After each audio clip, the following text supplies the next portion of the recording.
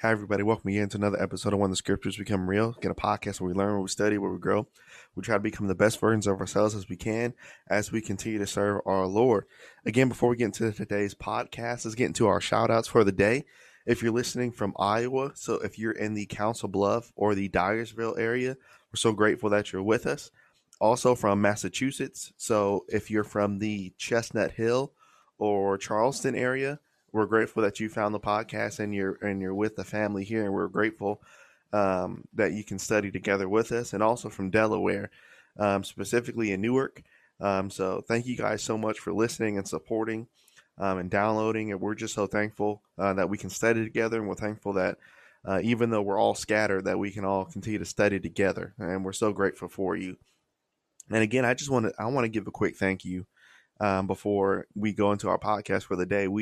Last week we just hit over 10,000 downloads, which it's incredible. You know, just to think back on, I remember I started this podcast on my kitchen table with a $50 microphone from Best Buy and like a $10 camera, you know, and to see it grow after 4 years, and to see it develop, and to see not only Christians watching it, but non-Christians listening and asking questions and wanting to know more. I mean, this is the goal. This is what we want to do. And for those that are podcasting, and friends of mine that are podcasting, my biggest advice to you is enjoy the process. You know, don't look at the numbers early. Don't try to hit all these milestones early, which is great to do that. And if you can, that's kudos to you. That's wonderful.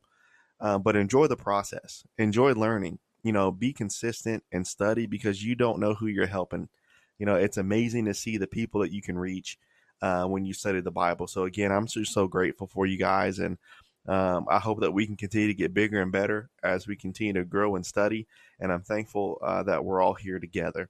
All right, so let's get into today's podcast. So I was looking at Matthew chapter 5 today. And as I was looking through it, I was looking at what could be a good podcast topic. And so as I was reading through, I think one thing that we need to understand a little bit better, and myself included, is talking about being a peacemaker, right? Being a peacemaker from verse 9, right? Blessed are the peacemakers, for they shall inherit, or blessed are the peacemakers, for they shall be called the children of God. And so I was thinking about that and kind of meditating upon that word peacemaker. And I think our podcast topic today is going to be, can I be a peacemaker even when things are tough? Can I be a peacemaker even when things are tough? The Lord, according to Matthew chapter 6 here, the Lord has called us to be peacemaking people, right? And that word peacemaking in the Greek means to pacify, or means to make peaceful. And so, this is such a beautiful attitude, and it's such a beautiful thing to do. But quite frankly, sometimes it's even harder to live. But why would you say that? Why would you say that being a peacemaker is somewhat hard to live out? Well, many believe that they can only be peacemakers only when the situation is peaceful. But the Lord has called us to be peacemakers in peaceful situations, but He's also called us to be peacemakers in hard situations too. And so, as we study today, we're going to look at how we can be peacemakers in all situations that we find ourselves in, so that we can be peaceable, and so that others can see that through us. Okay. And so, just quickly today, and I don't think this is going to be a long podcast today, but I just want to look at these 2 points here. When we talk about being a peacemaker, I think number one, we can be peacemakers and we can be pacifiers in our homes. There's brethren, again, and we mentioned this in our last podcast. There's brethren, there's people, and there's friends, and there's family, and there's people that I know that have come out of terrible homes. Terrible homes. I mean, you can go through, divorce, you can go through abuse, you can go through neglect. Even if you have a father and a mother in a home, you can go through neglect. You can go through the mother not being as present, the father not being as present, you kind of raising yourself. I mean, there's a lot of things, and there's a lot of different types of homes. But when we talk about being a peacemaker doesn't is not dependent on the situation we're in. And so we want to look at this example. So how can we learn to be peacemakers even if we're in those home situations? All right, so let's look at this example. Look at First Samuel chapter 10. And again, if you're new to the podcast, this is what we do. We open up the Bible here so that you can go back and look for yourself and ask questions and study for yourself, just because we want everything to come from the scripture here. So First Samuel chapter 10, and I want to look at verses 30 through 34. Now, here in this text, what's happening here is there's so much going on. So I want you to notice something. So I believe it's 2 Samuel. Let me make sure I got the right text here. 2 Samuel chapter 10. I mean, first, that makes more sense of why it doesn't make sense. Yes. So it is, no, it's actually 1 Samuel chapter 20. I wrote down the wrong thing on my notes. It's 1 Samuel chapter 20, verse number 30 through 34. Now here's our context here. Saul and Jonathan and David. So obviously Saul is after David, right? And he hates David for many different reasons. But David has done nothing but, good to Saul. And so now we have Jonathan and we have David being best friends. But Jonathan's father, Saul, hates David. So now Jonathan helps David. And after Jonathan helps David, now Saul and Jonathan and their family have a family dinner. And so Jonathan helped David escape. And now Jonathan and Saul are at a family dinner. And so this is what happens here. So actually, let's jump up to verse number 24. So David hid himself in the field, and when the new moon was come, the king sat down to meat. And the king sat on his seat as even times, and sat by a seat by the wall. Jonathan arose, and then Abner by Saul's side, but David's spot was empty. Nevertheless, Saul spake not anything that day, for he thought something happened to him, something befallen him. He is not clean, surely he's not clean. And it came to pass on the next day, and on the second day of the month, David's spot was empty again. And Saul said to Jonathan, Wherefore comest thou the son of Jesse to meat, not yesterday, nor today? And Jonathan answered Saul, David earnestly asked leave so he could go back to Bethlehem. And he said, Let me go, for our family hath a sacrifice in the city, my brother. He's commanded me to be there. And if I found favor in thy eyes, let me get away, I pray thee, and see my brethren. Therefore he cometh unto the king's table. So again, David's not there at the dinner table for 2 days. Now Saul says, well, maybe something happened to him, which he would love that. But then he said, well, Jonathan, where's David? And Jonathan tells David, well, he went to Bethlehem to go sacrifice. And so now look what Saul says in verse 30. But Saul's anger was kindled against Jonathan, and he said, Thou son of a perverse woman, do not I know that you've chosen the son of Jesse to your own confusion, and into the confusion of thy own nakedness? For as long as the son of Jesse liveth upon the ground, thou shalt not be established, nor thy kingdom. Wherefore now send and fetch him unto me, for he shall surely die. And Jonathan answered Saul his father, and said, Wherefore shall he be slain? What hath he done? And Saul cast a javelin at him to smite him, whereby Jonathan knew that it was determined of his father to slay David. And so think about this. We're talking about being a peacemaker in our home. Think about Jonathan's situation for a second. You have his father, who is the king, and everyone, including his own sons, always reverence the king. But then you have David, who Saul has a problem with, but Jonathan loves David. So now Jonathan is stuck in the middle. Okay, so how do I be a peacemaker in this situation? So I don't want to pick sides here, but how do I be a peacemaker here? And so notice what Saul did to Jonathan. Saul yelled at him. Saul showed him no respect. I mean, Jonathan, this is a grown man. His father yelled at him. His father showed him no respect. His father disowned his inheritance. Look, if you look at verse number 31, he says, as long as he lives, you're not going to be king. And so he takes away his inheritance. And then finally, on top of that, then he threw a javelin at him. So the question becomes, in this situation today, so if we modernize this, and maybe this is your home, if we modernize this, and let's say your father yells at you, Let's say your father doesn't show you the respect you feel like you deserve. Let's say your father disowns your inheritance. Let's say your father hopefully doesn't throw a javelin, but may do something else. So the question becomes, when this happens, how did Jonathan become a peacemaker? So, you know what Jonathan did? So, because his father started it first, and because his father instigated it, you know what? I'll go just as hard as my father did. So, you want to yell at me? I'll yell back at you. You want to show me no respect? I'll show you no respect. You want to disown my inheritance? I'll just take it. You want to fight? I'll fight you back. So, is that how Jonathan became a peacemaker? See, the text never mentions that Jonathan ever retaliated back at his father. Now, notice verse 34. So Jonathan arose from the table in fierce anger, but notice he was angry, but did Jonathan sin? What does the scripture tell us to do? Be ye angry. So is it okay for a Christian to be angry? Yes.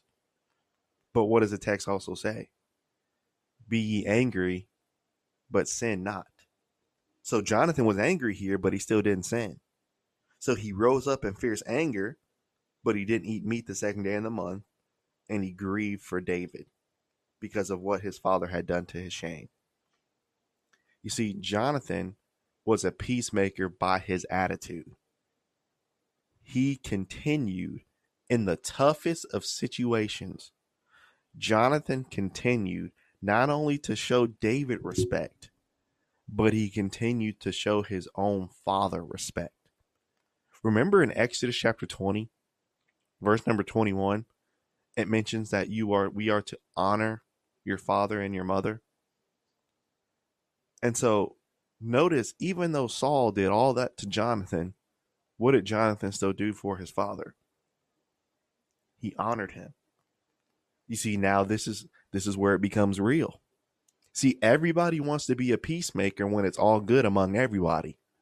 But what happens when you're in this situation and Jesus still calls you to be a peacemaker? Now, how do you handle it? Now it's real. Now it's real.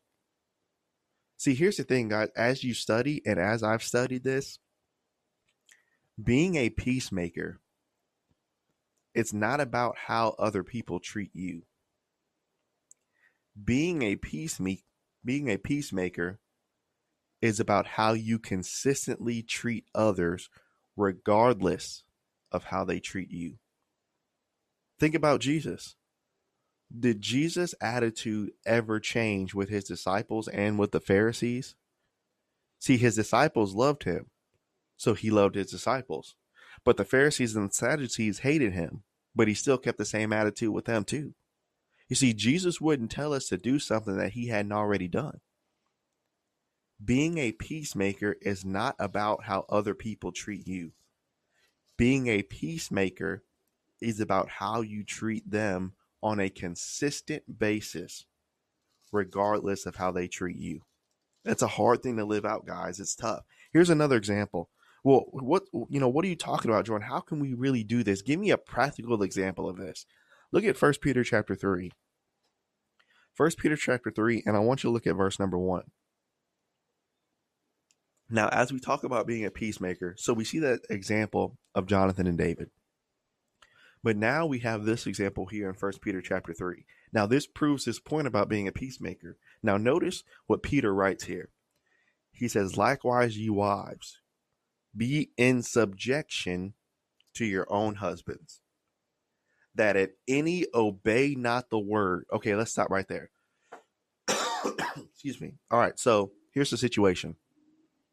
You have a young lady, and she's married a young man. And let's say this young man wasn't necessarily a Christian or a church-going guy, but what he did was smart, and I'm putting in quotations, and it's the wrong kind of smart. But what he did was he always showed up to services. He always showed up to anything she wanted him to show up to. Next thing you know, they get married, and now they have a family. Now she continues her Christian walk, but now that he has her locked down in marriage, he doesn't go to services as much anymore. He's not really interested in what she wants to do as much anymore. And so now you have a situation and a family, and especially now if there's kids involved, now you've got a split family and you've got a split home. All right. So here's the situation. So let's say, as the wife, that you want to have him be a strong Christian and obey the gospel. So notice, how can you do that? We'll just tear him down. We'll just constantly say he's not this, he's not that, he'll never be this, he'll never be that, he's always been this, he'll always be that. Just constantly tear him down, right? So this is your husband. You're in a holy institution called marriage. And so notice what Peter says to the wives that are in this situation, and to all wives. Likewise, be in subjection to your own husbands, that if any obey not the word, talking about the man, that they may without the word be won by the conversation of the wife. So because the wife was a peacemaker in the situation, she can help convert him to the word of God. You see, and I personally know of a situation like this, where a woman married someone and they had, 6 or 7 kids. And so then after they married, then he wasn't coming to worship. But because she continued to live the right way, because she continued to teach her children the right way, because she continued to treat him the right way, he obeyed the gospel, and now he's preaching the gospel because of her attitude. It works. 1 Peter chapter 3 verse 1 works. But what if the wife in this situation decided not to be a peacemaker and decided just to tear him down? Would he have been more ready to receive the word if she had that attitude? No. But because she was living right, his heart was more willing to receive the word of God. You see, it's all about attitude. And so this can work with anything. This just happens to be in a marital situation here in 1 Peter chapter 3. But imagine someone just absolutely hating you, just hating your guts. And you may know the reason, you may perceive a reason, you may think a reason, whatever it is. So let's say you know that this person hates you, or you have problems. If you continue just like this wife in 1 Peter chapter 3, you continue to treat them well. You continue to show respect as Jonathan showed his own father who hated him respect. If you continue to be the person that Jesus called you to be, but what happens is we adjust our peacemaking to the situation. Oh, you don't show me respect, I'm not going to show you respect. Oh, you're mean to me, I'm going to be mean to you. Oh, you going to disrespect me? Trust me, I'm going to disrespect you too. You see, we can't adjust our peacemaking to the situation. We have to be consistent because Jesus was consistent. And so the wife here in 1 Peter chapter 3 is consistent. Jesus was consistent all in the New Testament. Jonathan was consistent all throughout 1 Samuel. And so what about you? What about me? I don't know your situation, but you might be in one of these homes. You might be in one of these relationships. You might be in one of these marriages. So what do? My encouragement to you is you keep making the right decisions. You keep showing respect. You keep doing the right things. And here's the crazy thing about it, guys. We can't have a false view of what peacemaking is. And so we can't think that anytime that we do the right thing, that someone else is going to do the right thing to us back because we decided to do the right thing. Sometimes that's not going to happen.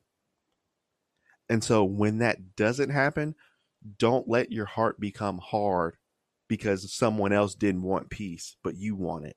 Don't let your heart become hard. Keep your heart soft. And so we have to make sure that in any situation, we keep our peace. Because if we let someone else dictate how we treat them or how we would treat others, then we're already caught. We have to be consistent and we have to be peacemakers. Because remember, the ultimate goal, we want them to be won over by the word of God. And so if I want someone to be won over by the word of God, if I want someone to be won over by the beauty of unity, then how is my attitude towards it? Well, I'm just going to be just as difficult as they are. I'm just going to be just as loud as they are. I'm going to be just as we can't do that. And so we have to continue to be peacemakers in our homes and with one another. And so if we can do this, I truly believe 1 Peter chapter 3 verse 1 can work in any situation. This just happens to be an example of marriage. And so here's our second one. Not only can we be peacemakers in our home when things are tough, but we can be peacemakers with all men when things are tough. This kind of goes along with what we were talking about earlier. So look at Matthew chapter 5 real quick. Matthew chapter 5. And remember, we looked at all those examples there, but I think it's time to look at an example of what God would do. So in Matthew chapter 5, verses 43 through 48, I want you to notice what Jesus says here. He said, "You have heard it hath been said, you should love thy neighbor and hate your enemy. But I say, love your enemies, bless them that curse you, do good to them that hate you, pray for them which despitefully use you and persecute you, so that you might be the children of your Father which is in heaven. For he makes his sun to rise on the evil and the good, and sends rain on the just and the unjust. For if you love them which love you, what reward do you have? Do not even the publicans do the same? And if you salute your brethren only, what do you more than others? Do not even the publicans do so? But be ye therefore perfect, even as your Father in heaven is perfect." So in tough situations with all men, with everybody, whether it's brethren or whether it's people without, we can be peaceable with all men. So how do we do that? All right, here's a situation. Someone's cursing you. Someone's persecuting you. Someone's despitefully using you. Someone hates you. So what is my role when someone does that to me? And what is your role when someone does it to you? I pray for them by name. And that's the hard part. Don't just say, well, them, or Lord, you know who I'm talking about, or you know who they are. No, use their name. Use their name. Pray for them specifically by name. And then what is your actions towards them? If they hate you, you do good to them. And then after that, if they despitefully use you, you go the second mile for them. If they persecute you, you help them out. See, it's all about doing what the Lord would do. Well, how do we know that's what the Lord would do? Verse 45, I'm not telling you to do this because it's easy. I'm telling you to do this. Number one, Jesus said, because I have the authority to. Then number two, verse 45, I'm saying that you do this so that you, notice, did he ever talk about them in verse 45? Jesus said, I'm worried about you. He says, so when people treat you this way, focus on you. So what's your role? What's my role? So that you can be the children of your Father in heaven. So guess what a child of our Father in heaven won't do? When someone's persecuted, you'll persecute them back. When someone talks about you, you talk about them back. When someone despitefully uses you, you find a way to use them back. Children of God don't do that. Children of God always find ways to make peace. For he makes the sun to rise on the good and sends rain on the just and the unjust. And then he qualifies it in verse 46. So he said, okay, so let's say that there's a world where everybody loves you. So he says, for if you love them that love you, what reward do you have? So why is it so special when you love people that love you? You see, your love becomes special when you do verse 44. Now it's real. Do not even the publicans do the same? So the publicans just love people that love them. And if you only salute your brethren only, what more can you do than others? The publicans do that too. So if you only salute the brethren that love you, publicans do that. So what's the end goal? Why is Jesus telling us to do this? I'm telling you to live out this peacemaking lifestyle so that you can be perfect, even as your Father in heaven is perfect. You see why that consistency in all situations matters? Because Jesus is trying to transform you into being something better. And this is not about showing that you're a bigger man than somebody else, showing that you're more mature than someone else, showing that I could be nice to you even though you're mean to me. It's not about showing that you're better in any way, shape, or form. But you're doing this, number one, because God told you to. Then number two, you're doing it is because you want them to come back to the knowledge of the truth, and we want unity. That's it. That's really it. So it still has nothing to do with you. And so here's another thing too as well, guys, why Matthew chapter 5 is so important. We can close a big teaching door by our attitudes. Did you know that? So by the way that we peacemake, especially with people outside of the church, we can stop people from wanting to know more about the gospel.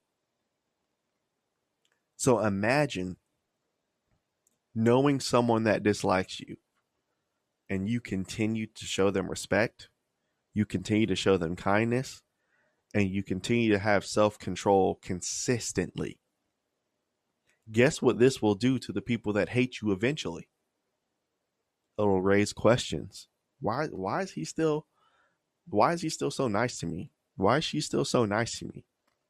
I don't understand. I literally hate them. Why are they still treating me well? Why are they still going the extra mile for me? Why are they still praying for me? Guess what that opens up? It opens up a door of opportunity to the word. But if we're not peacemakers, we're so worried about ourselves and how everybody else is treating me, and oh, woe is me, and oh, you were so mean, and nah. Then we're so focused on us, then we lose the opportunity to show the word. See, being a peacemaker from Matthew chapter 6, make being a peacemaker about being like God, because we want to be perfect like he is. That's what being peace. So take yourself out of it. Take yourself out of it. Because don't you think people were mean to Christ? But what did Christ do? Did Christ go around complaining that they were mean to him? Christ said, how can I help? How can I serve? Because Christ understood people need something. And people need the gospel. And so we as Christians, we got to have the right attitude.